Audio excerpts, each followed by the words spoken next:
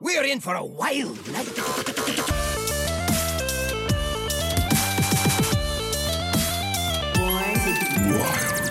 Welcome, everybody, to episode 110 of Born to be Wild, a Wild exclusive Hearthstone podcast where we have fun hanging out with friends, talking about the Wild format of Hearthstone, and spotlighting members of the Wild community. I'm your host, as always, Nate Wolf. It is very good to be back. Apologies for the delay between episodes. So, real briefly, I managed, after dodging COVID for 2+ years, managed to catch it. And then my son got it, and then my wife got it, and it really sucks being fully vaccinated and boosted, and it still really sucks. So I'm on the tail end of it, kind of bounced back and doing okay-ish. If I start hack coughing, I'm just going to mute the microphone and we'll proceed as normal. But I'm really happy to be back. We're recording on a Saturday, which we don't normally do. But it's kind of that time of year. My nephew's high school graduation was last night, and wanted to go and support, and we try to do the family stuff. And so our schedule's a little bit wonky this week, but we should be back to normal next week. Unfortunately, Hydra had some stuff coming up today. Some family stuff was kind of unavoidable, but this was kind of the best we could do schedule wise, and so here we are. But next week we'll be back to same bat time, same bat channel, same bat programming. But I'm very happy to be back and see my friends here tonight. And so I'm joined by two of my very favorite people. So first off, Electric Sheep City, it's great to see your face. Welcome back. How are you? Meowdy and ahoy. I am here as you are here, as we are here. We are all together. Ahoy, ahoy! I'm doing well. We're a little rusty. I was talking a little bit before we started recording. Had a work trip to DC this week, which was really exciting. So very excited to be back here and ready to talk some wild Hearthstone with some of my favorite people. Sans Hydra. I do wish he was back here as well. I miss him dearly, but we will soldier on in his absence. We will. And but we are joined by one of our very good friends, our very own lore master, Goliath the Dwarf. Welcome back to the show. It's always great seeing you. Hello. Yes, always good to be back. And it's right. We do seem to have a record where a lot of the shows where I come on are the ones the Hydra can't make. I don't know what goes on here, but it's probably the I'm ready. I'm not ready. Yeah, I'm just Hercules. I drive the Hydra away. Hey. But I'm doing good. I am happy to be here. I actually I'm not sick, but I am in the slightest bit of discomfort right now. I just got back from I've recently this week started signing up to give plasma donations, where they take your blood out and you get your blood cells back, but they keep the plasma.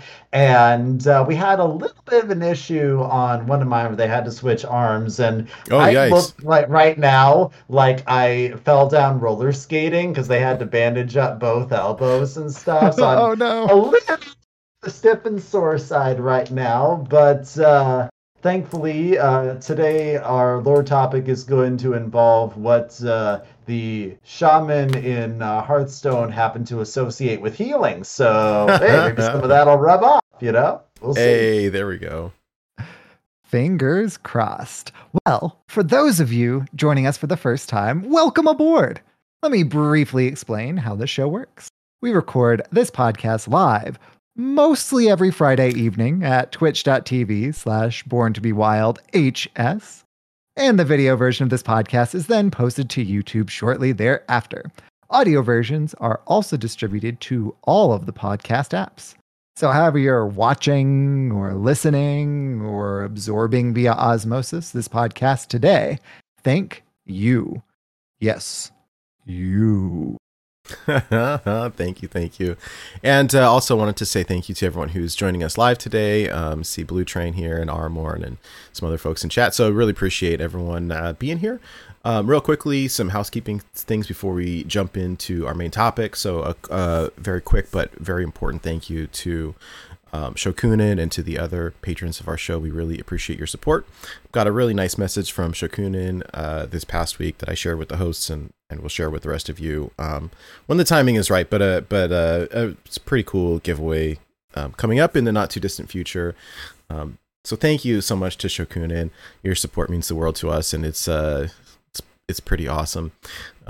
We appreciate you very much. If anyone out there is enjoying this content and looking to support us in any way, there's a couple of ways that you can do it. Some are free, some cost a little bit. If you are checking out this content on YouTube, if you like, subscribe, that helps people to find our channel. If you are enjoying this, the audio version on some podcast app, if you want to leave a review on your podcast app of choice, that also helps people find us. And then finally, if you're watching live on Twitch, we do have some pretty cool emotes that you can unlock. There are free ones just for following. There's also some that you can get for subscribing, which is free if you've got Amazon Prime. So, and new emotes are live. I think we shared that last time, but they're super cool. Christina is fantastic, and we love it. We do have new merch. The merch store is live. If you go to our website, you just click on the merch button, and there's a bunch of t-shirts and stuff. And so we got brand new artwork, and it's Sunken City themed, and it's very fun. So yeah, check it out. Yeah. If you know, then you know. That's right. And if you don't, then you don't. I love that song, though. The links to all of this stuff and more can be found at our website. It's on the lower right part of the screen here, but if you want to check it out, it can be found at borntobewildhs.com. All right. Well, that's about it. Oh, sorry. One last thing. I wanted to plug the Discord very quickly. If anyone is interested in hanging out with any of us personally, we're very active on Discord. Discord is an online community, and links to that is on our website as well. We've got, we share deck lists, we share jokes, we share life experiences, and talk about all kinds of stuff, and made a lot of friends over there, and it's absolutely free. So if you want to check that out, again, go to our website, borntobewildhs.com, and there's links at the bottom of each page in the footer to find all of our stuffs. So, cool beans. Before we get into the main topic, wanted to pass the mic over to Sheep to talk about our listener series. Unfortunately, we were not able to stream the last couple weeks' matches. Part of it is just timing issues, trying to line up matches and people who are available. Part of it is that I got sick and have not been free myself, but hopefully we'll be back doing things normally in the following weeks. But the series is plugging away. Yeah, it is. And so this week in our listener series is week 4, which is the Naga. And I believe we have a past Goliath the Dwarf recording to kind of give a brief thematic intro to the Naga as well. You know what? I have it, but I only have I'll play it, but it's going to play through the first couple weeks in front of it because I forgot to make the clip. But here it goes.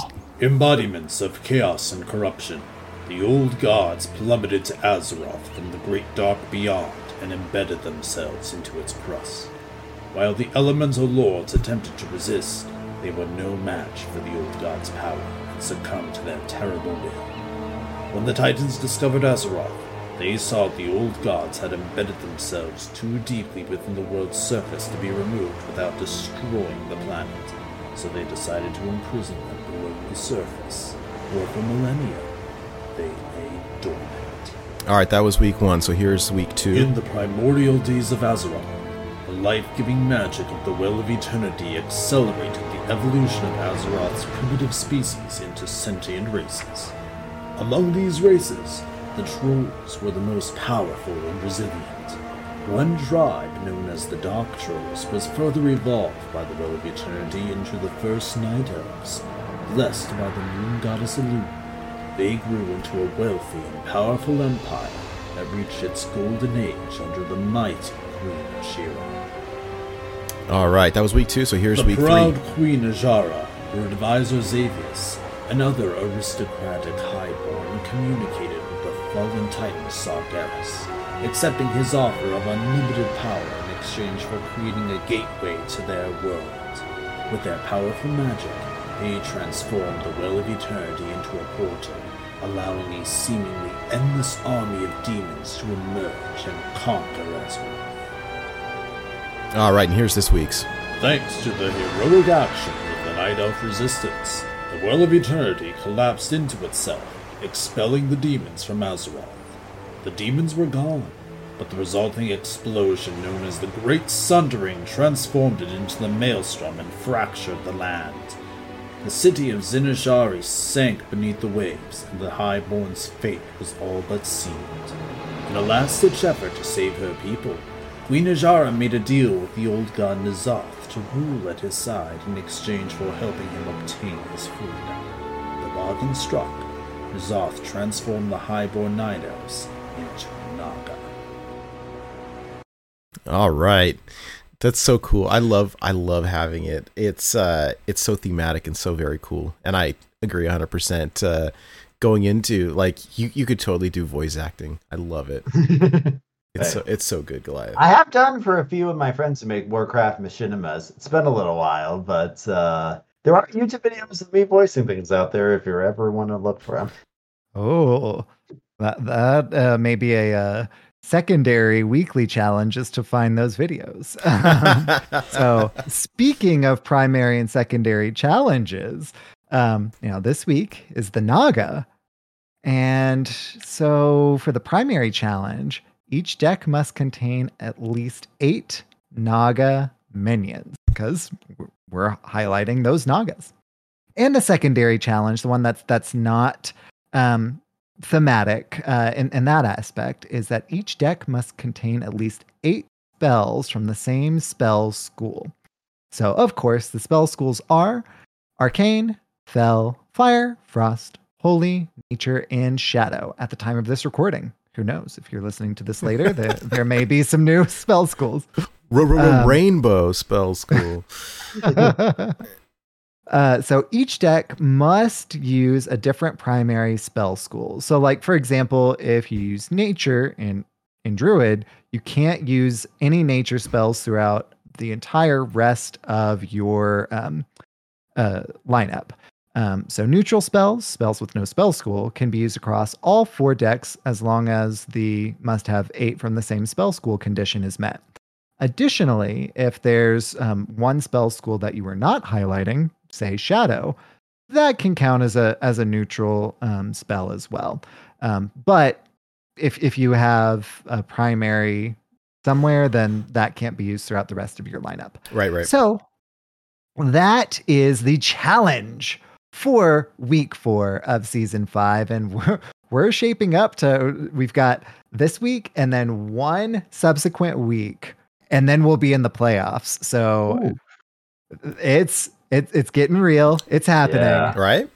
It's been really fun, and we've seen a big turnout this season, and I'm relieved that, like, even though we weren't able to stream last week's match, that we still had, like, a really good turnout. Lots of people are playing, lots of really great decks, and it's been one of the things that we like to do here is focus on community, and so there's a separate Discord channel for it, but just people asking questions and playing practice games left and right, and it's been an absolute blast, and so very excited to see it, and having a great time with it myself as well.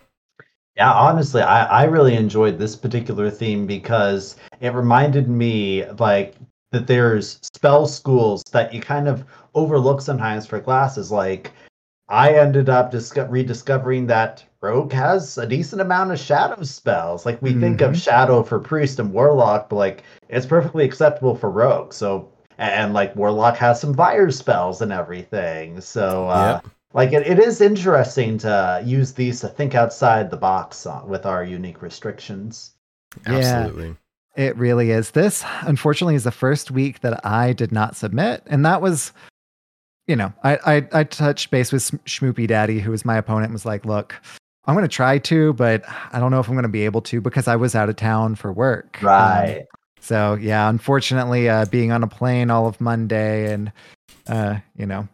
Tuesday, work just kept on rolling. So, unfortunately, I did not get to submit this go around. But, of course, I will continue for the rest of the regular season at least. And I, with this L, I don't know that I'm going to be competing for one of the playoff spots. But I know I was kind of on the cusp before, so maybe Schmoopy Daddy will be. Oh, maybe. Well, very exciting, very exciting. Hey, one thing I wanted to share real quick before we got into our main topic for the night was, so I've been down and out, kind of homesick, recovering, and then the month reset. So I'm sitting here at home with nothing to do. So I jumped on the computer, played some Hearthstone, right? Ended up hitting Legend on what day was it? It was the 5th of June. I didn't play before that because I was just sick. I had a fever for a couple of days, and I knew like if I play, I'm just gonna like face plant because I was not there, could not focus, and but anyways, I jumped on. My thought process was, hey, what do I think I'm gonna see? Blue Train was like pushing this big shaman super hard, and I love it. Like it's one of my favorite deck archetypes that hasn't been viable in quite a while. I've hit Legend with it in the past. It's very fun, and Blue Train and NHL were working up like a Theorycraft deck list with cards from the new mini set, and have declared this the summer of Big Shaman. And then lo and behold, that the prophecy has come true.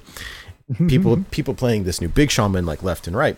And my thought process was, I'm sitting here watching these people post deck lists. I'm like, okay, so the two decks that I want to target are Big Shaman and Fish Rogue because it's really good and it's prevalent.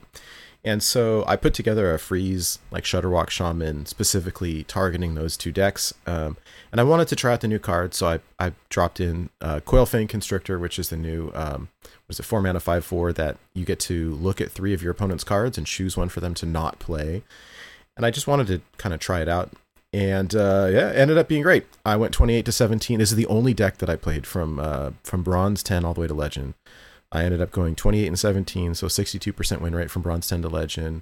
And then it was a 7-1 against Big Shaman, 8-3 against Rogue. And yeah, I'm not 100% sold on Coilfang Constrictor. It's really fun. It's interesting because you get to see their hand and slow them down.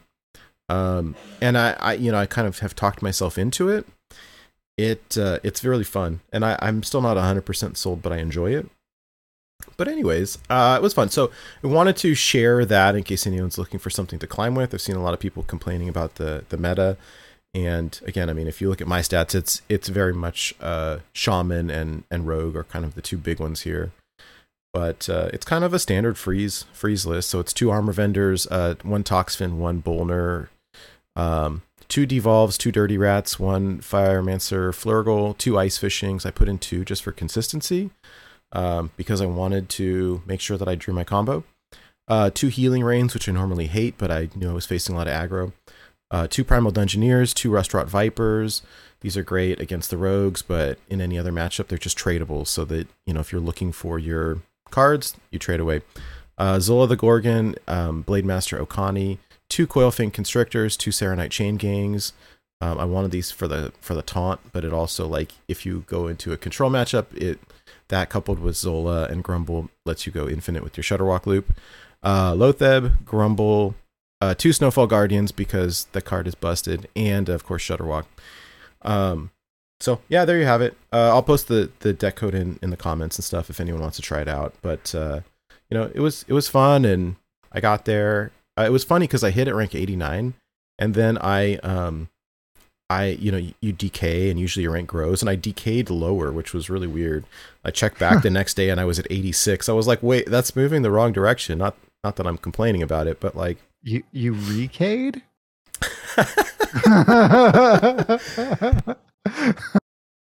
Oh my goodness. Yeah, so I can't complain. But anyways, hey, I got featured in like the Neon tweet, the Hearthstone Top Decks tweet, and I featured in a couple of my decks in a Slizzle Best Decks video, so made me feel happy over here wallowing in my COVID recovery. But anyways, it was nice to see that. And yeah, anyways, I like the deck. It's fun if you're looking for something to beat the current tier 1 lists. So, congrats. Yeah, thank you. It was fun. I saw you hit as well, yeah? Or was that last week? Have you? No, that was last go around. I haven't hit yet this season, mostly because I've been prepping to travel and then traveling. Since getting back, I have tried around with a little bit of Aggro Druid. Drekthar gets the cut. Drekthar did a lot, but hey, that means that we can run things like Voracious Readers. Unfortunately, it's not great into Shudderwalk Shaman, or sorry, not Shudderwalk Shaman. Probably not great into that either. But it's really not great into Big Shaman. Oh yeah, glug glug. Yeah, Glug and the Scrapyard Colossus, like both just kind of like stomp on aggro druid. So I haven't found what I'm gonna like properly climb with yet, but I've had a lot of fun kind of experimenting and finding out kind of whether the deck works or not in this meta, and the answer is no. We'll get there. Yeah. How about you, Goliath? What have you been playing so far this season, friend? Well, so far, I've always been on the casual side. There's been a couple periods where I decided I would try to be like you guys and climb ladders, but as they kept on adding more and more different game modes, I was just like, I just want to do I'm the jack of all trades more with Hearthstone rather than focusing on any specific. Part of it is a time, part of it is just interest. I love doing duels. I love battlegrounds, mercenaries when I'm in the mood for it. I have to remind myself about the tavern brawls right now because it's not right on the home screen. You get that free pack every week and all that. So I don't know, just I'd say the main time that I play an actual casual match, though, is pretty much only if I'm testing out a deck for the listeners challenge. That's because most of the time I just have the attitude of, hey, I'm figuring out a deck here, and if then I get a reward for it. If I lose, I honestly don't care, especially since I'm still in copper right now. So I'm jack of all trades with Hearthstone right now. Some people complain about new modes that are made that it detracts from work being put into a certain one that they like. But me personally, I enjoy being able to just do whatever particular flavor of Hearthstone I'm in the mood for at the time. I like it. Mercs has been fun. I've been doing the Yasharaj bounties. Yasharaj, yeah. I've been really enjoying it. And I think I'm I just finished task 9 like right before this the show. So I'm trying to jam it out. I like the drop rates and the cards are still like, well, there's no duplicate protection, let me say that. So if they're going to be offering like a free diamond portrait, like I'm going to chase it real hard. And so I've been trying for it. And I think we still have another 10 days or 9 days or something like that. And so there's plenty of time. But, big shout out also to our buddies at the Fighting Pit podcast for guides and stuff. Zombies has been fantastic. And also Old Guardian on YouTube has guides for everything. And they're amazing. Like they've helped so much where, if I don't want to think too hard about it, I'll say, oh, what did Old Guardian use? Let me copy that. And like, they always work. It's wonderful. So a lot of fun there. And it's been enjoyable. Nice. Great. Anyhow, let's talk about the reason that everyone is here tonight. We've got another lore episode and just in time for the Throne of Tides lore. Or mini set rather. We've got some. It's story time, so I'm anxious to talk about some stuff tonight. Goliath has written a very great article for Out of Cards that kind of ties right into this. That I would encourage everyone to read as well. But we're going to talk through it tonight, and so that being said, let me just pass the mic over to Goliath, and we can jump right in. All right. Well, it's funny. It's you made like a big shaman focused deck here, and we're talking about elementals, which are also very shaman focused. I know you did not intend this. Works out well. Would have worked out even better if I'd chosen to make this week's parody song shaman focused, but I made it about druids instead. And we can play that now or whatever you want. Oh, actually. You know what? That's right. Let's we can play it real quick. Let's do that. Let's play it real quick before we get into it. So this is called the Druid Song, and you said this is based off of It's called the Garden Song. It's it's one that I grew up with as a kid and really loved, and just had one of those shower thoughts a few weeks ago. Is like, hey, this is the sort of thing that Drew would probably sing. So I just went with that idea. I love it. You know what? It's always fun because I haven't had a chance to listen to it yet either, so I'll get to listen to it live here. All right, well, let me go ahead and play it right now for everybody. Here we go.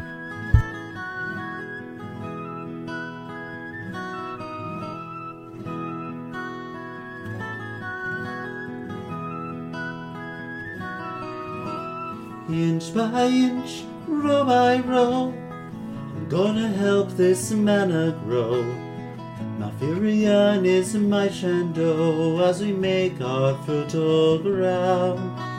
Tree by tree and grove by grove, nature is a treasure trove. Through the threads of life it's wove, and its wonders do astound.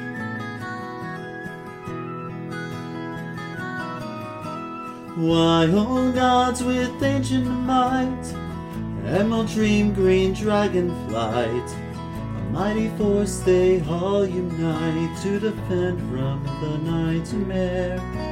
Saber claw, angry for plains, druids of the swarming flames, they all take so many names, tending land, the sea, and air.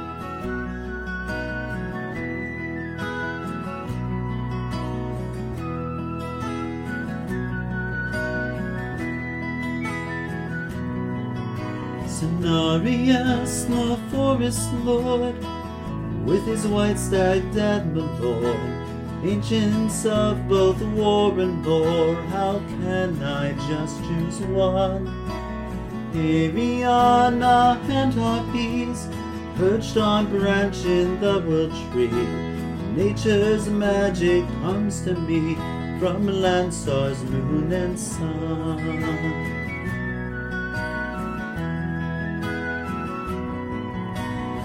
Hill by hill, dell by dell, I'm gonna cast these nature spells. Healing does my allies well, and the beasts come to my aid. And inch by inch, row by row, nature bless these seeds I sow. Manna makes all good things grow, even golems made of jade.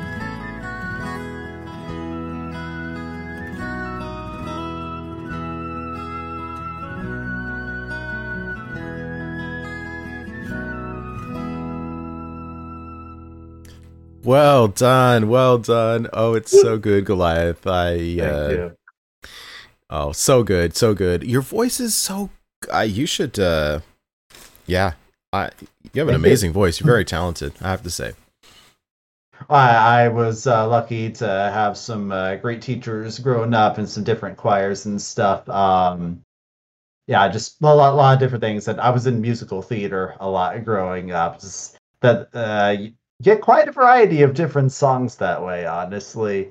But yeah, no, like too bad it wasn't Shaman. I kind of have this goal right now where I want to make one about each class. Because I did a rogue one for you guys once. And I have Druid, and we have a Demon Hunter one that's a bit unfinished, but we can finish that at some point. And I don't know, I think it'd be cool for us to all collectively come together with ones about every single one of the class identities and stuff. Oh, that'd be great.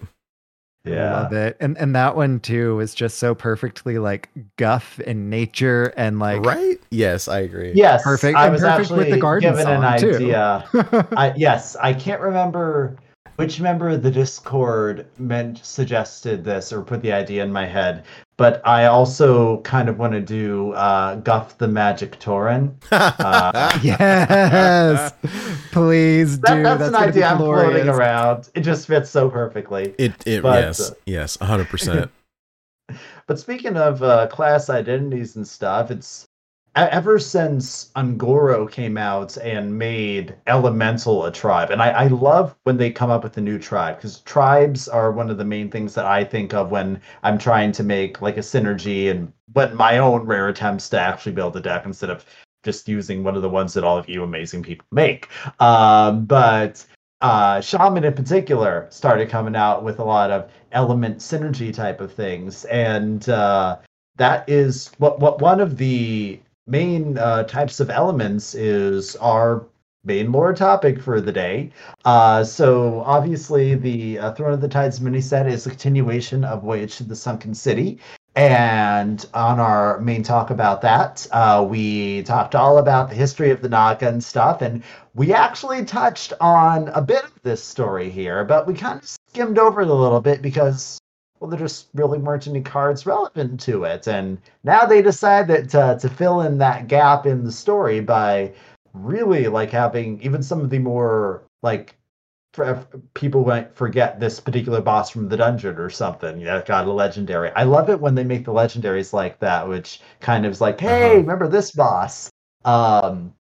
So rather than just retreading all of the stuff from the Naga point of view, we're going to switch it up a bit, because this is very clear defines. Like this mini set was advertised as, like a Battle of the Colossals. There's literally a warrior card themed of that, of pulling two Colossals onto the board and they fight.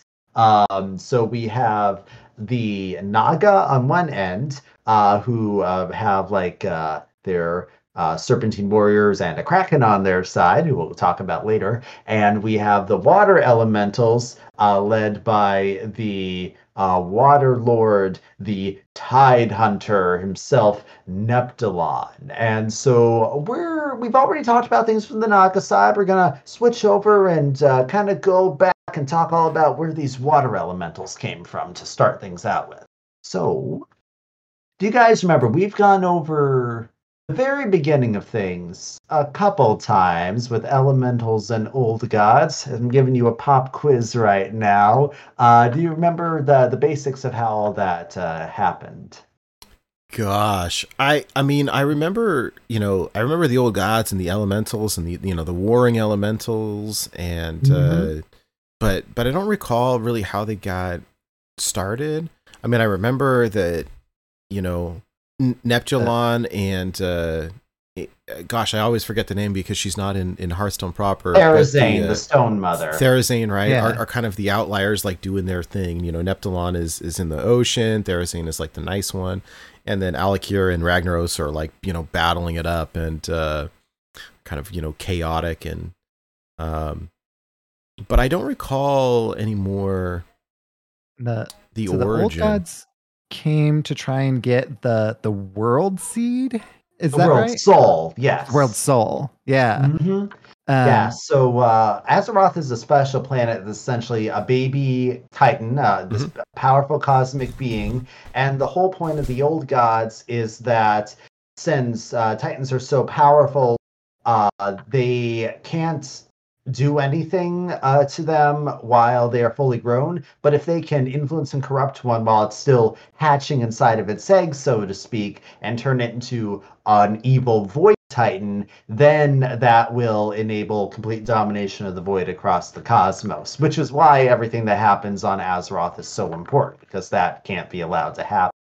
And as for the elementals, are just kind of beings that naturally pop up on the majority of worlds that existed.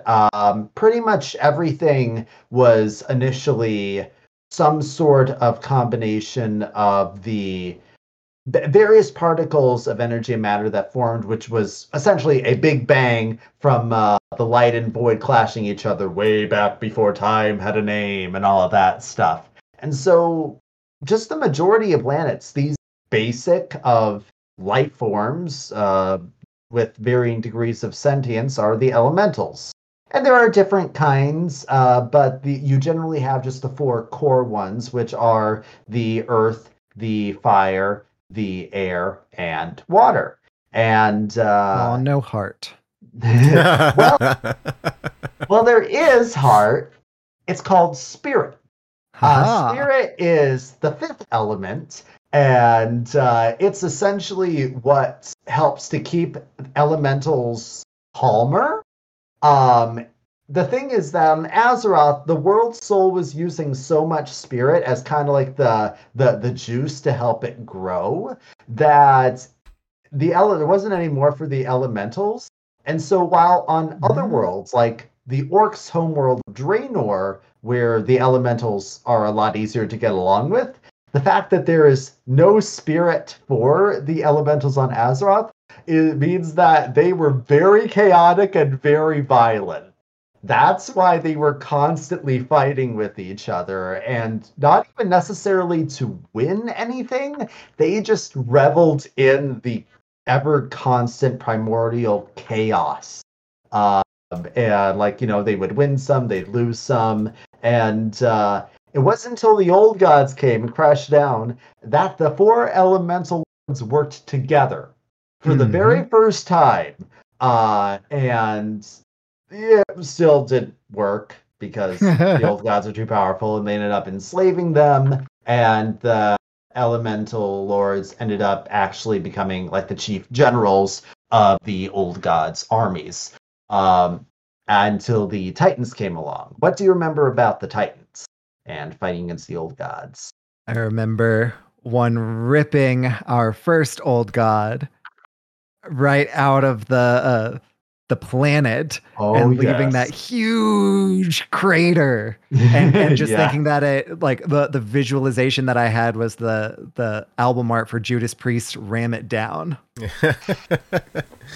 Yeah, well, the Titans, like, right, they're so powerful, and the old gods had, like, embedded themselves so deeply. It's like one of our little lore segments, right? That, like, the Titans couldn't come and just, like, destroy them outright without destroying Azeroth. And so it was like, oh, well, I guess then we have to imprison them instead, because otherwise we risk, like, destroying the world. And so, yeah, they were forced to take, like, a different approach.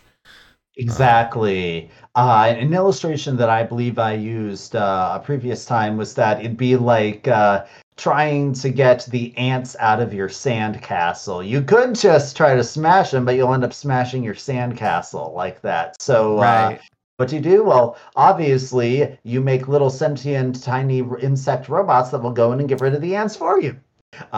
That's what the Titans decided to do, at least. Not insect-like, but that is, they created what we call the Titan Keepers. And so far, we only have one Titan Keeper that is actually a card in Hearthstone. That is Ra. We've mentioned Ra once or twice. He plays into a lot of stuff. Not into this story directly, but he is an illustration. They are these, like, large metallic giants that were essentially infused with a part of the Titans' power in order to be able to act as their agents and safeguardians on Azeroth to fight the battles that the Titans themselves could not.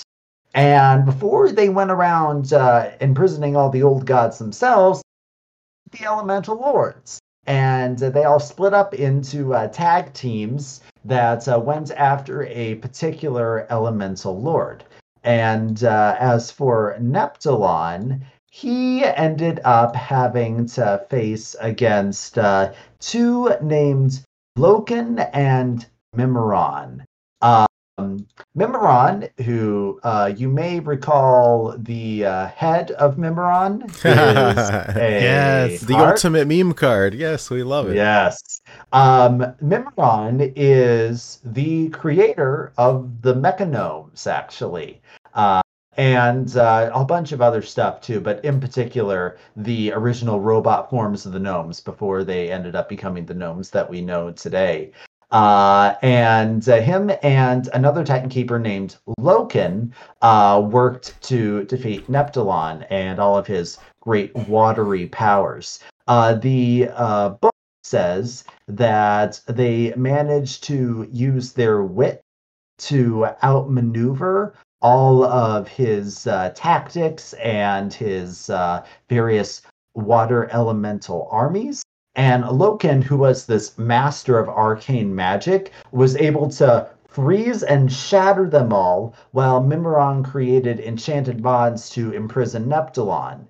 And then, after we have all of the elemental lords who are taken care of, the problem is you can't kill them, because they are bound to Azeroth, and they just reform later on. So, in order to imprison them, the Titan Keepers created the elemental planes.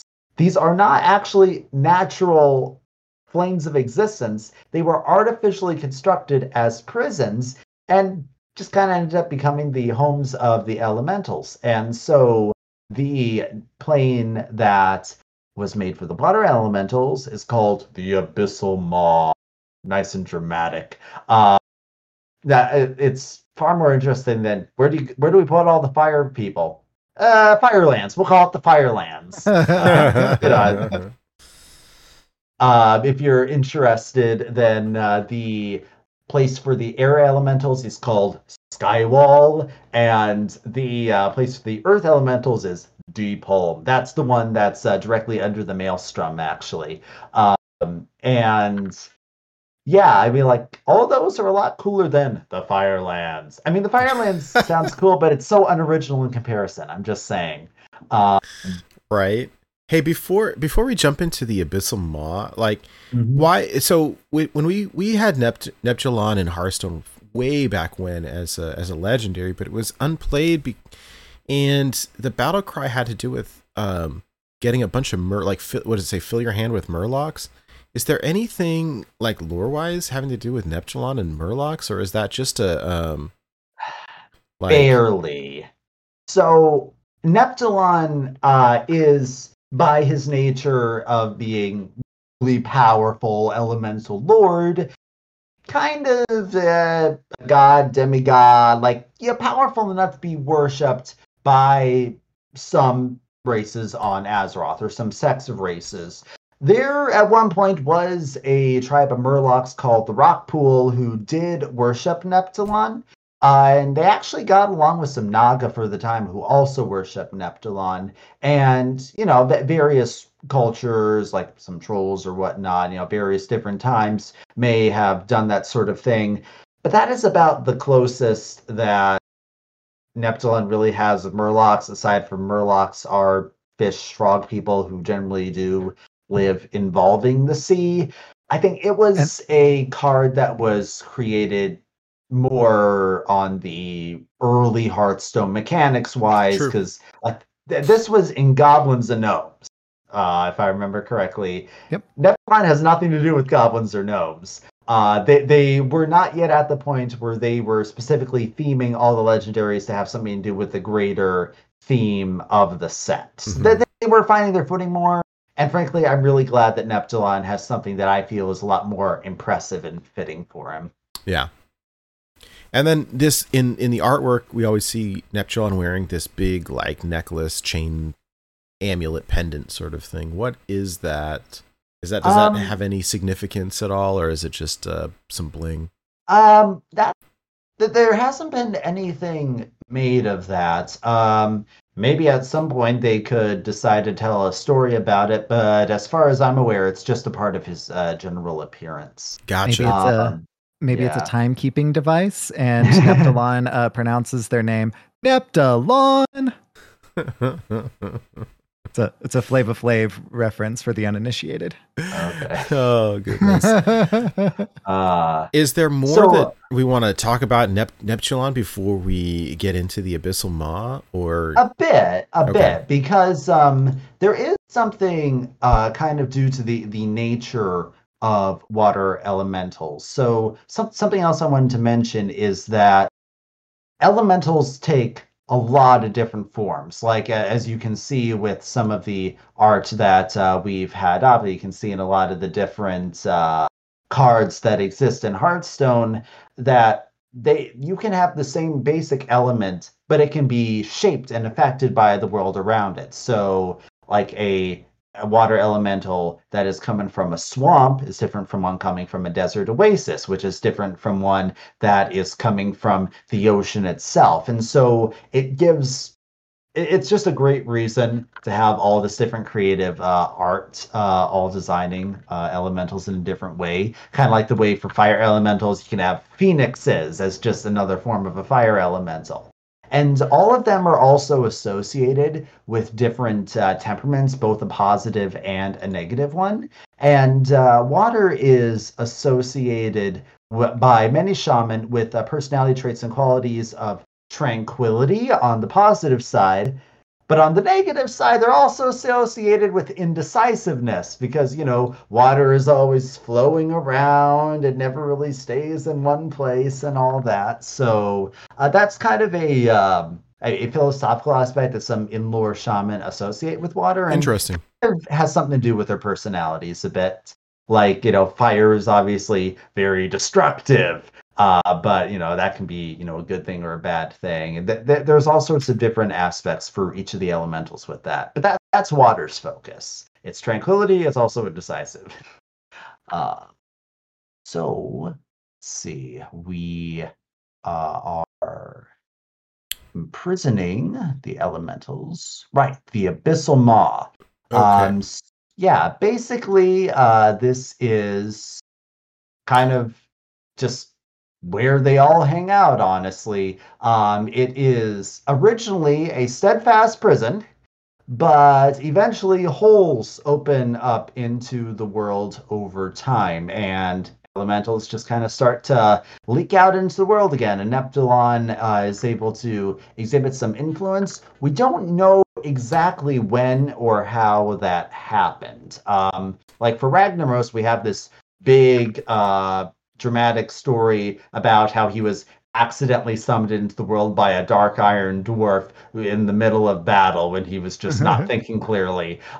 But we don't have any similar stories for how the other ones became more actively involved. We do know that Neptulon was involved during some aspects, particularly in troll history, because there are legends that are told about how he sent a great, powerful kraken to destroy one of the great cities of the Gurubashi troll empire.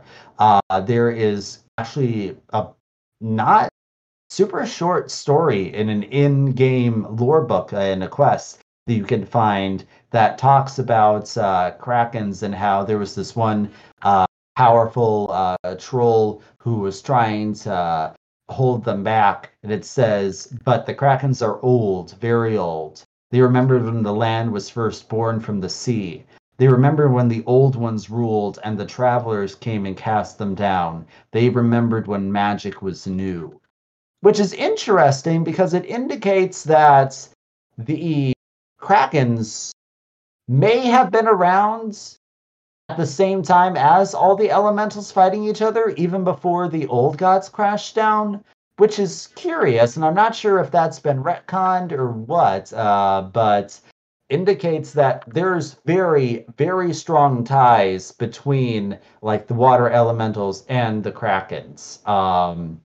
Just like, and who knows how many other creatures are tied and have connections or directly under the influence, and a lot of them probably just live in the Abyssal Maw, or in, if they are in the oceans of Azeroth, areas that like are super deep and you would not want to go down to, otherwise you might be entering N'Zoth territory or something, No one wants to go there.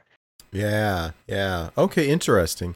And then so the Gurubashi arena that's where we had the Rastakan's Rumble expansion. Yep, that's those same Gurubashi. They're the big jungle trolls. They live in an area called Stranglethorn Vale down at the bottom of the bottom tip of the Eastern Kingdoms. Okay. And yeah, they were at one point just doing some big rapid expansion, conquering everything. And apparently somehow in some unknown way, they really ticked off Neptulon, and he decided that he was going to nip their expansion in the bud. We don't know why. We don't know if it's connected to another story that's told about a special storm stone that was said to belong to Neptulon, that every generation a Gurubashi would find it washed up on the tides and gain power over water. Like there's various different legends, and it's always interesting when you have legends within a fictional world that you don't know, is this actually something that happened in the lore, or is it just something that the people who live in the fictional world as their own fictional world, which I think just adds a lot of depth either way. So like I said, we don't know all the details on how Neptulon was active up until the more classic area of World of Warcraft, when we actually start playing the game and entering as characters and start interacting with elementals as they become a bit more active.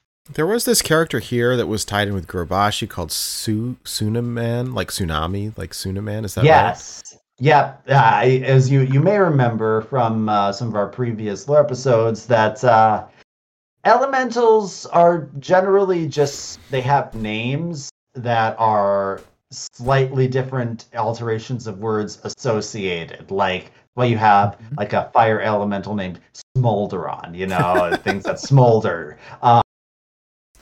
And so we have a few others that we'll talk about later, but I just want to give the names right now as example. There are some water elementals who go by the names Hydraxis, because hydro, and Aqua Cleanse.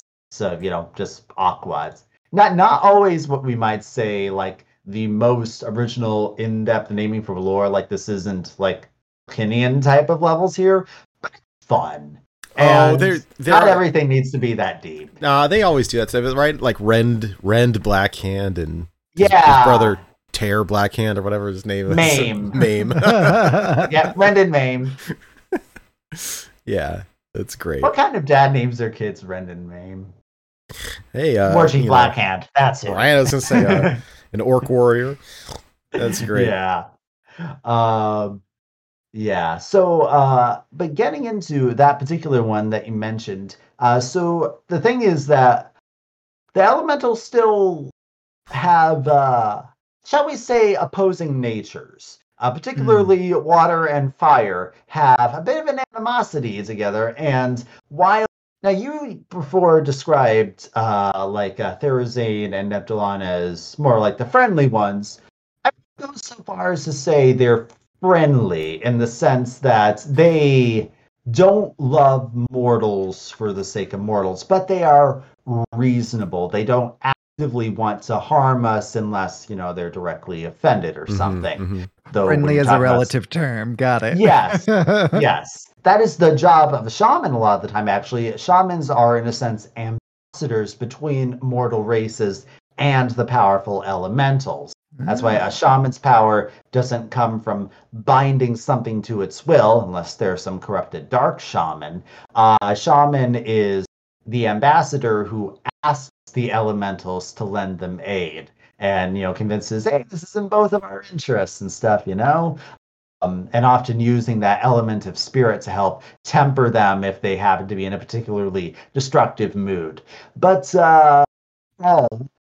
the water elementals, even from the earliest times of the game, have frequently been allies against the more destructive fire elementals under Ragnaros.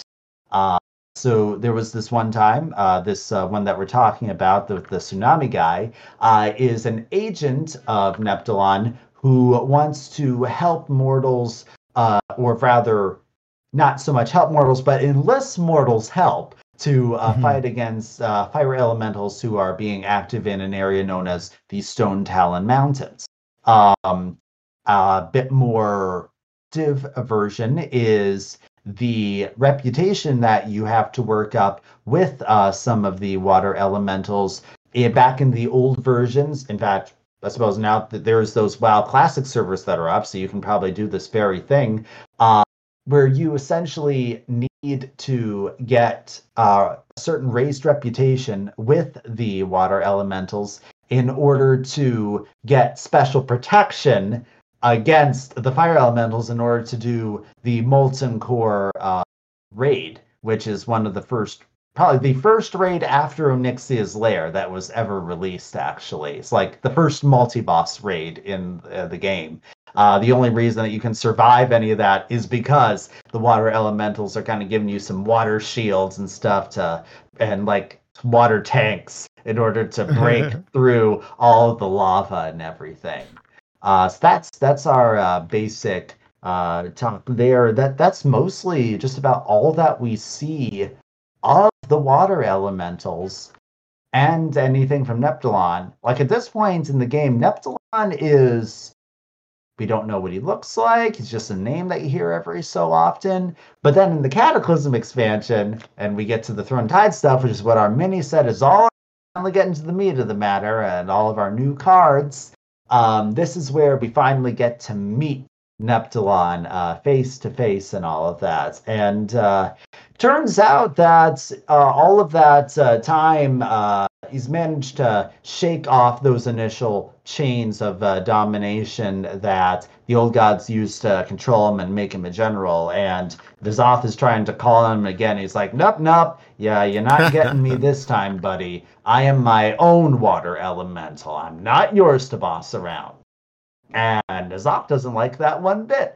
And he's like, Neptulon must be punished for his insolence. And so he calls on our good buddy Azshara in order to do the dirty work. Tell me what you remember about that story, about what's going on with Azshara again? Huh? She talked to N'Zoth as a fish and was like, hey, I'm going to be your queen. And he was like, yeah. That is the way TLDR version, but yeah. Yep. And remember that she is the world's biggest egomaniac. Yes, she is. Yes. That is one of the most important things. So she is like the lord of all of the oceans. Oh yeah, I can take this. No problem. And no one had ever had the guts to try to challenge a demigod in his own plane of existence before. Because here's the thing. Remember how I said that the elemental planes were created because if you just kill one on Azeroth, they'll just reform? Mm-hmm. Well, if you kill them in their own elemental plane, they stay dead. Oh. It's kind of like how you can only truly kill a demon if you kill them in the Twisting Nether, when they're surrounded by their native element. Otherwise, they just respawn. If you kill an elemental on Azeroth, they'll respawn in their elemental plane, like it's a video game. and so Azshara is just like doing the full force here that they're going to build up this big, old god-fueled army teaming up with the Twilight's Hammer in order to go and invade. Because, as I said, the Abyssal Maw has some openings into the mortal world. And one of them is down in the abyss of an area known as Vashj'ir, which was Warcraft's first and so far only purely underwater zone, as far as I'm aware. It was a bit controversial. Some people loved it. Some people hated having to swim everywhere. And it really messed with people who have fear of the ocean. So I had some friends who I played Warcraft with once, and they were like, nope, I cannot do the Vashj'ir zone. I am too terrified of it. And I'm like, I entirely understand. Thalassophobia is no joke.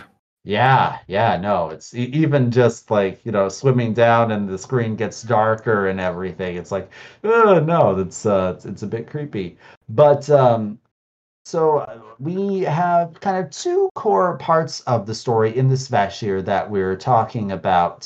So one of them is regarding the legendary that we've had from Shaman, from Whispers of the Old Gods set, that I'll bet a lot of us never knew what the heck this thing was. No, yeah, so we're talking about Halaziel, right?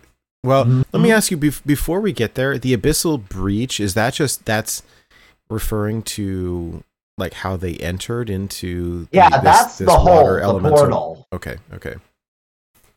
Gotcha. All right. It's the breach into his home. Copy. That's the portal into the Upside Down. Got it. Something like that, yeah. I mean, but the thing is that when you're underwater, like, how Sir Finley's card is, I seem to have lost the surface. It's like, what is up? What is down? You get to a certain level of buoyancy, you don't know. That's true. That's clever. That was also a Stranger Things reference, I believe. Yeah. Very good. All right. So Halaziel, was our shaman elemental way back from the Whispers of the Old Gods, and looking at it, like I don't know what that is, and you see it's an elemental, but like no context. But here we have it, right? That's what we're here for, to provide that context. So the thing is that the Twilight's Hammer is inclusive in terms of the various types of ways that it tries to do evil. And particularly since the Cataclysm is themed around the elements quite a bit. It's like Deathwing is trying to use the elemental lords. Like Ragnaros and Alakir just get all on board creating destruction, and Neptulon and Therazane are resisting, so you got to beat them into submission. But so that there's a big thing about using the very elements of Azeroth to destroy Azeroth.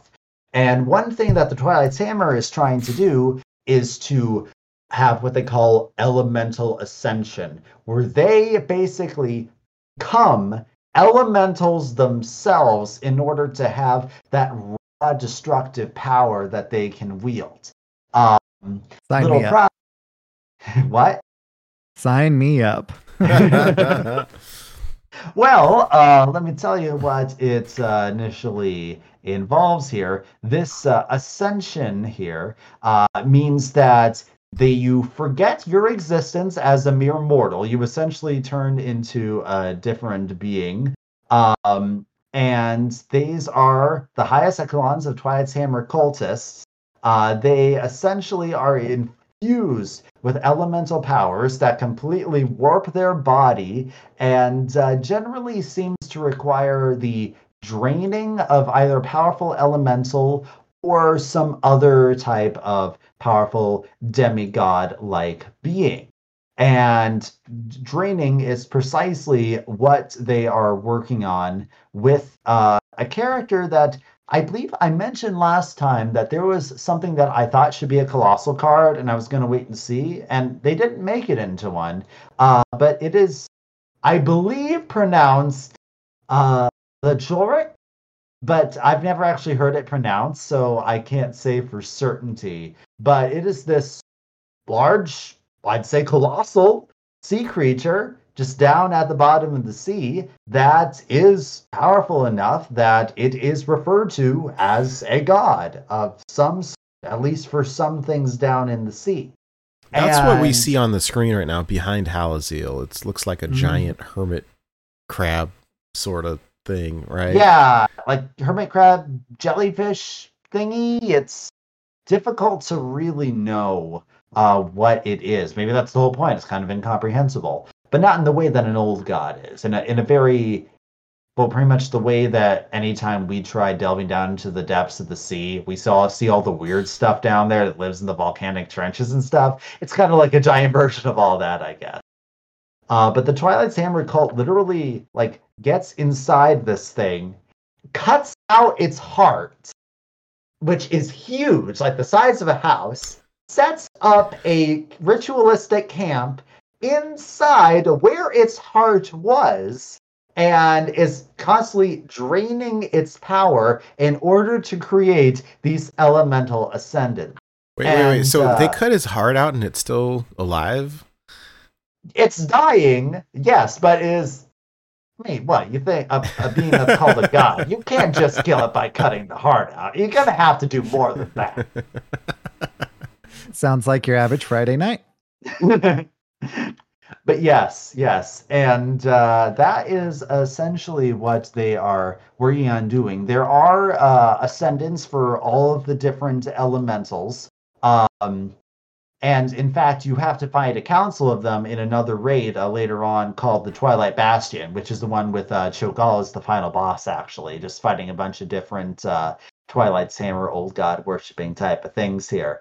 But Halaziel is basically the ascendant who is leading the big drain the god to create ascendance project. Like, it's probably the sort of assignment that you just really hope for in order to prove yourself to upper management so you can get the big promotion. But he failed because we kill him. So, sorry you're not getting the big promotion to the Ascendant Council, buddy.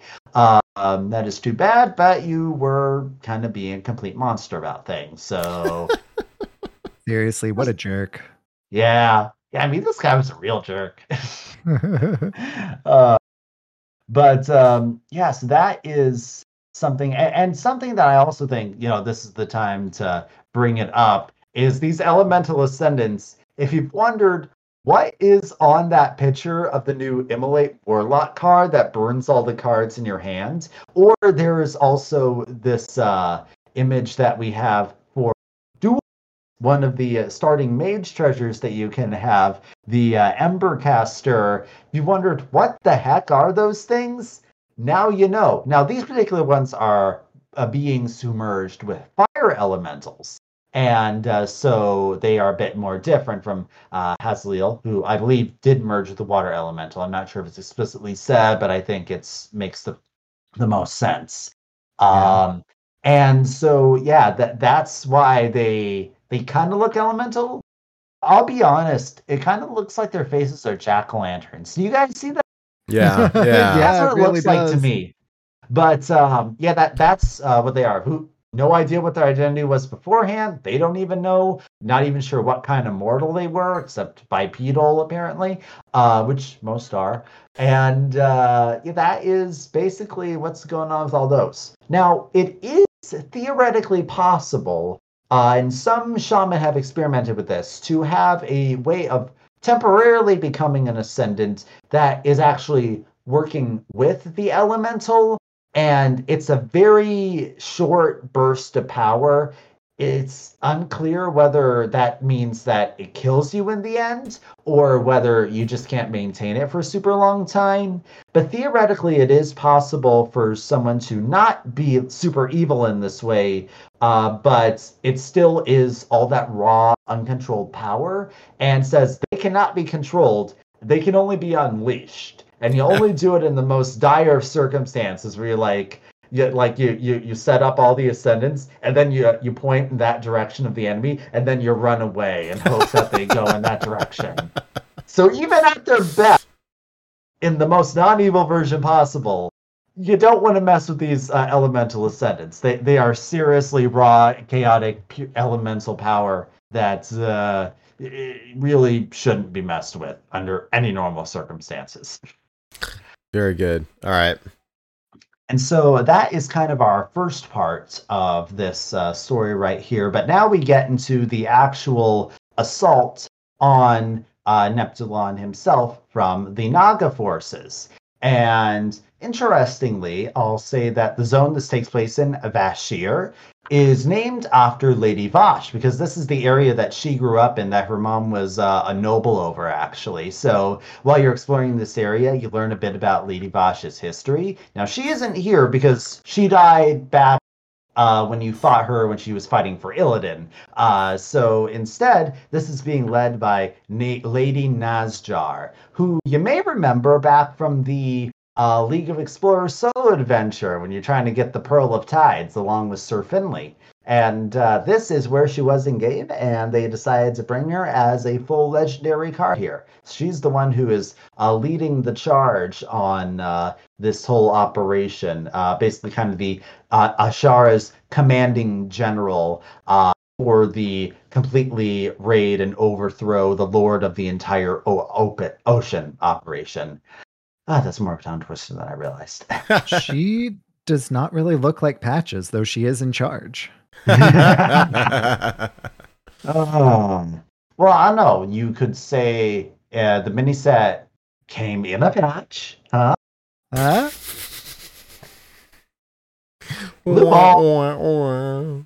I know. But anyway, so yeah, that basically leads us up to our new legendary cards that come from the actual dungeon of the Throne of Tides. So Lady Nazjar herself is actually the first boss that you fight in this dungeon. And as I said, she is a Naga. And Naga are, like, it's very fitting that she is a mage legendary because, as we've talked about, they are the twisted versions of the Highborn Elves, the ones who were the big magic-using sorcerers, the aristocrats of the Night Elven Empire. And she's just one of those. Not necessarily a ton of particular backstory about her, as far as I know, at least not much more that makes her stand out from most other types of Naga sorceresses. But she is definitely a formidable foe and is most notable for being the one to try to help overthrow Neptulon on this point. And our Warlock Legendary is similarly, like, not really something that we have lore on, just the little dungeon journal note that basically says that this is a faceless, just like a lot of the other Hearthstone cards we've seen, especially back in Whispers of the Old Gods. Like, so many of these guys on the cards. And you may recall the official name they have is the Naraki, but everyone just calls them the Faceless because, well, they don't have a face. And this was basically sent by N'Zoth as some super-powered backup here. He's like, okay, I'm sure you, Naga, I think you have this all under control, but I'm going to send my own representative here just in case. But doesn't really work out because you defeat him as the second boss. And so that's really all that we have for him. But yeah, it's essentially, again, as I said, he's a boss a lot of people forget about. It's really cool that he's been kind of recognized and enshrined as a Hearthstone card here. It makes perfect sense for the Warlock style. And then let's see, what are we going to talk about next here? So we get into Neptulon and the Tidestone, right? And then these like greater water elementals. Right. So Azimuth, who is the big Kraken. Remember? I'm sorry. That as well. We can't skip him. He's the big final part here because he's actually managing to overpower Neptulon, and the Naga have either gotten control of him somehow or just convinced him to come to their side. It's a bit unclear, but honestly is the only reason they stand a chance of defeating Neptulon. This isn't just a Kraken. This is the patriarch of Krakens, the most Kraken-y Kraken who ever Krakened. And basically your final fight in the Throne of Tides is that you are trying to fight all the Faceless that are summoned and all of the tentacles, because he has Neptulon in a death grip. Like, he's trying to yank this guy away. And Neptulon has to keep trying to purify the water for you, and he actually makes you grow in size so that you stand a chance at fighting against this huge Kraken. And that is essentially what the Throne of Tides is all about, that Neptulon is the one who needs your help. Because this Kraken is too much for him and he needs some outside assistance here. And that is kind of where that story ends in Cataclysm, actually. It doesn't really follow directly from there. The next time that we see Neptulon is in the Legion expansion, because if you play a shaman, you get this story about trying to unite the 4 elemental lords. And Neptulon is the first one that you go for. He's initially a bit reluctant on this because he's basically saying, have you seen the elemental lord? They do not work together well. But then he's reminded, well, there was that one time we all worked together to fight the old gods way back before you were even a twinkle in the universe's eye. So maybe we could try it again. It's worth a shot. And most of that quest line that you have as a shaman in the Legion expansion is either trying to recruit elemental lords or helping to make some new ones to replace Ragnaros and Alakir, because, well, they're kind of dead at this point. And as a demonstration of his devotion to the cause, this is where those names that I mentioned before come up. Champion Aqua Cleanse and Duke Hydraxis are the 2 powerful water elemental lieutenants that Neptulon sends to aid you. One of them is basically a lieutenant that you get to order around and send on missions, and I think maybe can be your bodyguard if you send him to that setting. And the other one is part of a quest that you basically get to ride him and like spurting just huge gusts of water at demons on this area called the Broken Shore. And they later make a return because what we have in our picture here is when there's a little thing that Neptulon is susceptible to, Titan magic, because it's how he was bound in the first place in the Abyssal Maw. So when Queen Azshara gets her hands on this powerful artifact called the Tidestone of Golganath, which of course is one of the treasures that we get from her legendary card, he can't really do anything about it here. That's why if you're going in Nazjatar, she's basically used it to push all the water away. So it's like a dry land zone that's surrounded by water, and you have these huge walls of water. If you go to a certain spot, Neptulon is right on the other side, like trying to get in. He's like, it's very this Titan magic. It's very Moses parting the Red Sea. That's yeah, it is. It is that sort of thing, except it's just a huge hole in the middle of the ocean, not a path to get from one side of a land-bound body of water to the other. So he is able to send in Hydraxis and Aqua Cleanse, and they help you with some missions and stuff. But he essentially is just like, you got to handle this, guys, because the Titan magic has me pretty helpless here. There's not really much that I can do.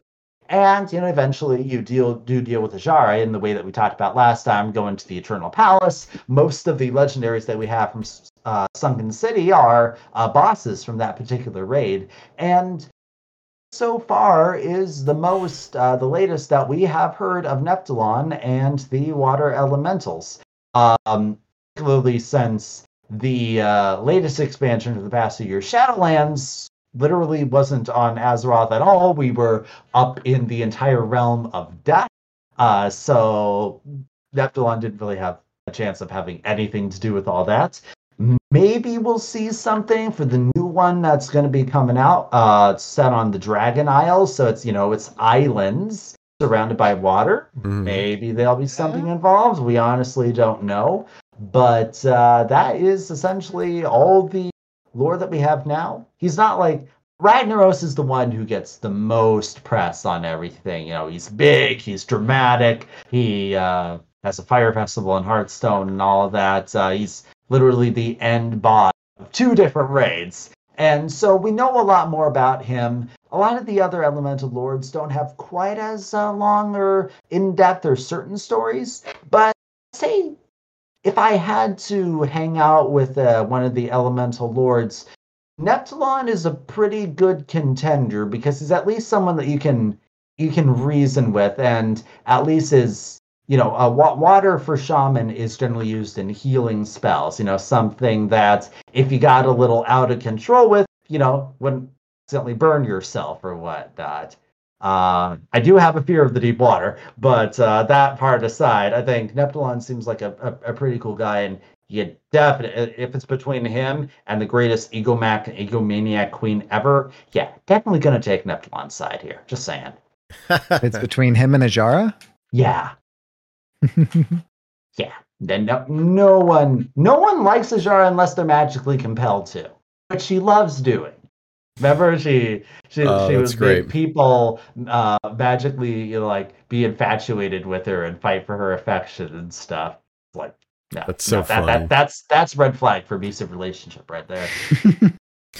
Very cool. These names are so funny. Like the one of them is like, Hydraxis. It's so cool. And the other one is, what is it? Aqua Cleanse is like that reminds me. Aqua Cleanse. Aqua Cleanse reminds me of like mouthwash. It's like a toothpaste brand. Yes. And the other one is this You face Hydraxis.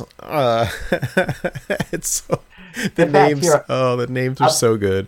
I'm gonna do a quick little search here on the Wowpedia to find other names for known water elementals. We can make some comparisons. That's wonderful. Well, I mean, I love how they've managed to, slide in a bunch of like mini lore elements that you wouldn't catch if you weren't looking.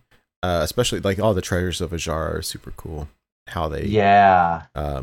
And I do want to say also congratulations, I think are in order to you for predicting the flavor of the mini set way ahead of time. I mean, we were looking at, what could the missing legendaries be, and we were guessing a little bit at, hey, maybe they're going to be some of the missing raid bosses who ended up making their way into other elements of the game, I think primarily in Battlegrounds. Like Battlegrounds, I think, got one of them right from the Eternal Palace raid.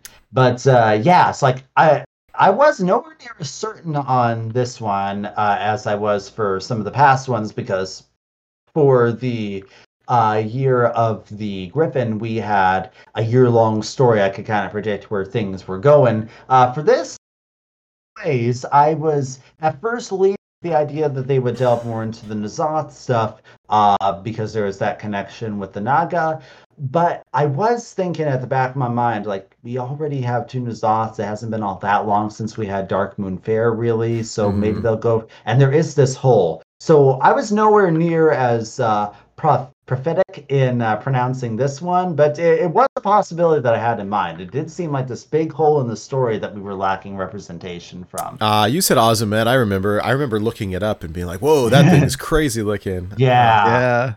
So, well. Okay, I found some names here. A lot of them just have what in them. We have Aquasur, Aquatation, Aquamentus, Aqueous, Taurus, let's see, Baron Aqueous, we have Glacius, we have Hydrius, Hydrospawn, Immersis, Princess Temptistra.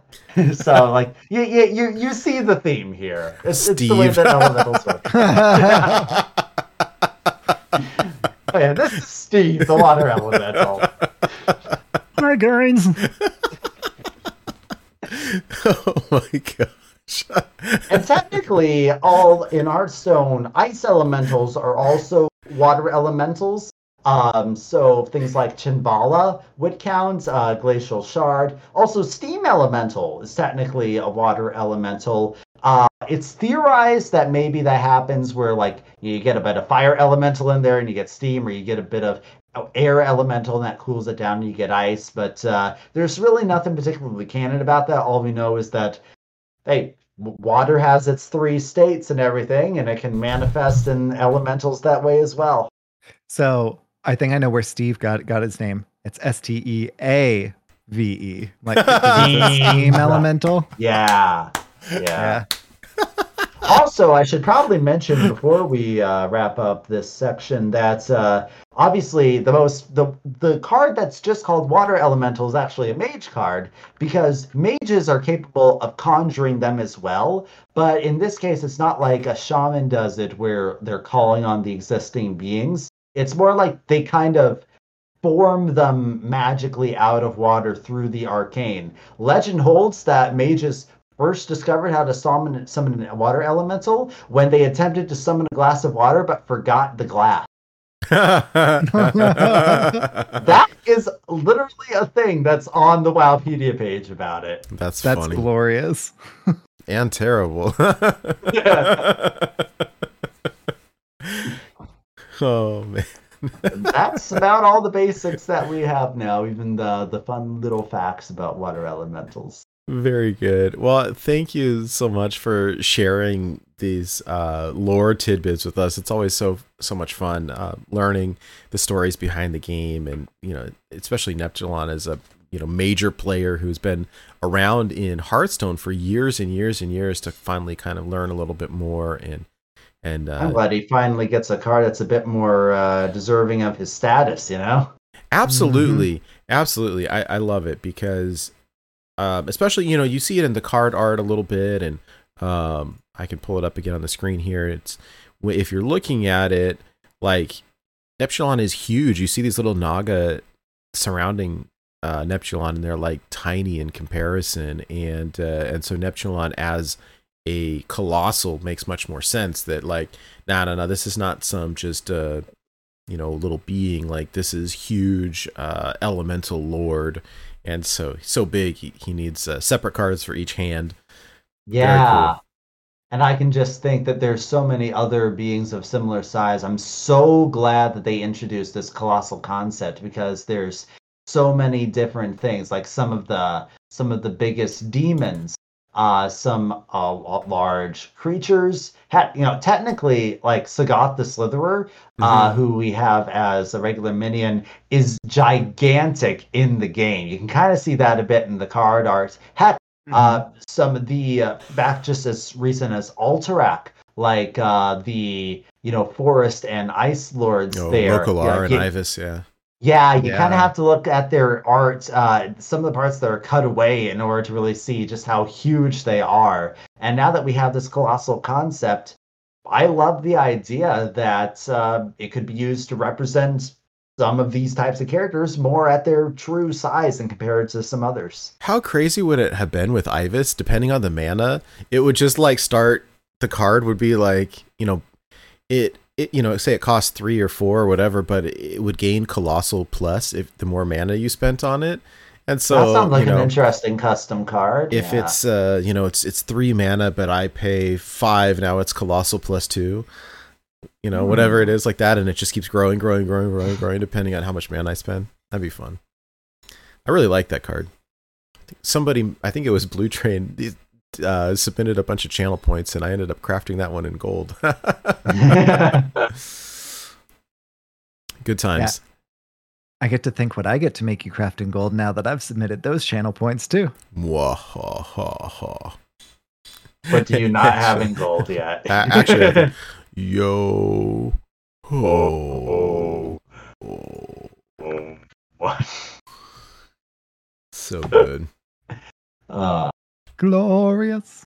And Glorious and terrible. I wish I could choose to just speak and have that type of voice come out of my mouth whenever I wanted to. Oh my goodness. Freak people out. I love it. Well, hey, thanks for telling us these stories. It's so fun. Yeah, thank you. My pleasure.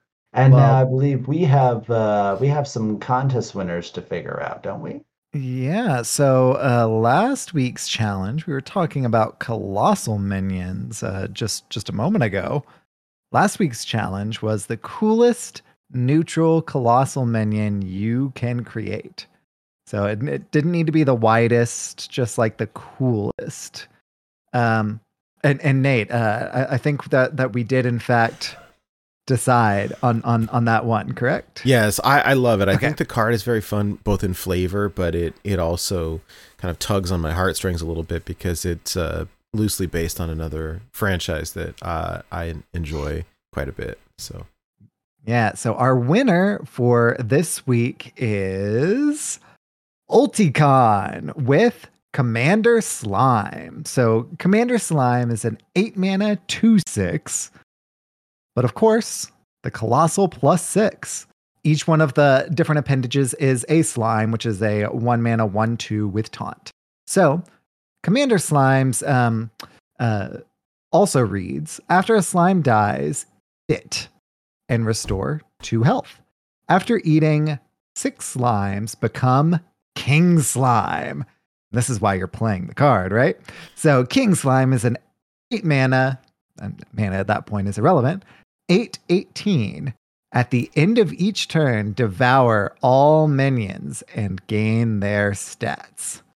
Nom nom nom. Crazy. So you'd have to kill 6. How many of the slime? 6? Yeah, 6. Which means that you have to have an empty board when you play Commander Slime. Mm-hmm. And then you have to have all of the slimes, which do have taunt, so they help you with that. So you have to kill all of those slimes off before Commander Slime gets killed in order for that effect to happen. So I liked the fact that it was, super powerful, definitely like a custom card, but it had the restrictions on it that made it like still viable. Mm-hmm. Like you could kind of see this happen in game. And then of course the Terraria, yeah, there's a reference to King Slime here, which is a Terraria boss, which is just a giant blue slime, but it has like a ninja inside of it, and it's got the crown, and so you can kind of see it in the artwork down here. It's the blue slime with the crown and the little person inside of it. I love it. So very fun, and I like the flavor as well. And I think Ulticon had made another one previously as well, a Colossal that was based on another Terraria thing, which was really fun. The Destroyer of Worlds, which is super cool. So anyways, congrats to Ulticon for the win there. Yeah, congratulations, Ulticon. Good. It's always tricky to find the right way to balance this type of stuff. You want it to be really cool and impressive, but you don't want it to be so powerful that people are like, no, I would ban that from the game instantly. It's very hard to balance. Yeah. Mm-hmm. Cool. Well, so congratulations, Ulticon. You win, of course. 2 packs on us, and your win will be immortalized on the Born to Be Wild Hall of Fame.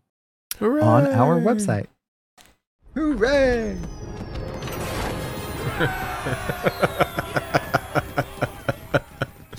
Nice. All right, so what is our challenge for this week? Yes, so this week, since we were talking a lot about water elementals and how shamans, that tends to be the more healing type of elemental interaction with them. This week's challenge is the most healing you can get with a single card. So if whenever you hover over the card in the little timeline, the ribbon on the left, it shows a big number. Boom, there it is. So there are, of course, other ways that you can kind of augment the amount of healing that things have. I'm not going to go into them. That's your job as the participants. But if you can hover over on the timeline and show that you just healed for 586 with 1 card, boom, there it is. So, and of course, to participate in the challenge, challenges can be played in casual or on ladder, but not against a friend or the innkeeper. We don't want to necessarily have you tank your rank by making it required to play on ladder, but we also don't want to make things too easy. A friend will help you. PvE, including the innkeeper, won't necessarily try to help you, but they will. So post it in our Discord in the weekly challenges channel.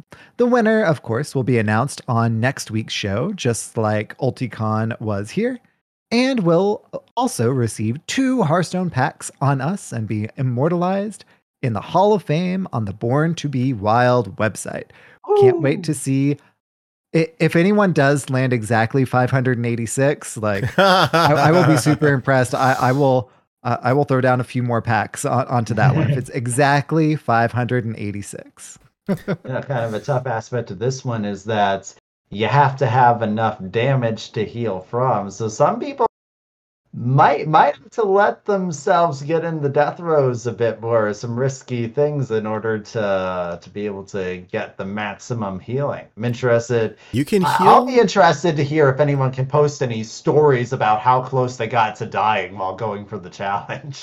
I will say, just as a hint, we're talking about healing, so you can heal faces, but you can also heal minions. And so if you're looking to increase that number, there are a number of things that can be healed. So looking forward to see what people come up with. Absolutely. Are we including opponents? As long as it's with the 1 card, if you hover over that in the timeline, opponents count. Opponents show. Just thought we should clarify. Yeah. Yeah, definitely. Very good. Well, thank you everybody for being here, for hanging out. That wraps up this week's show. Thank you again, Goliath, for hanging out with us tonight and donating your time and your storytelling. It's always a blast.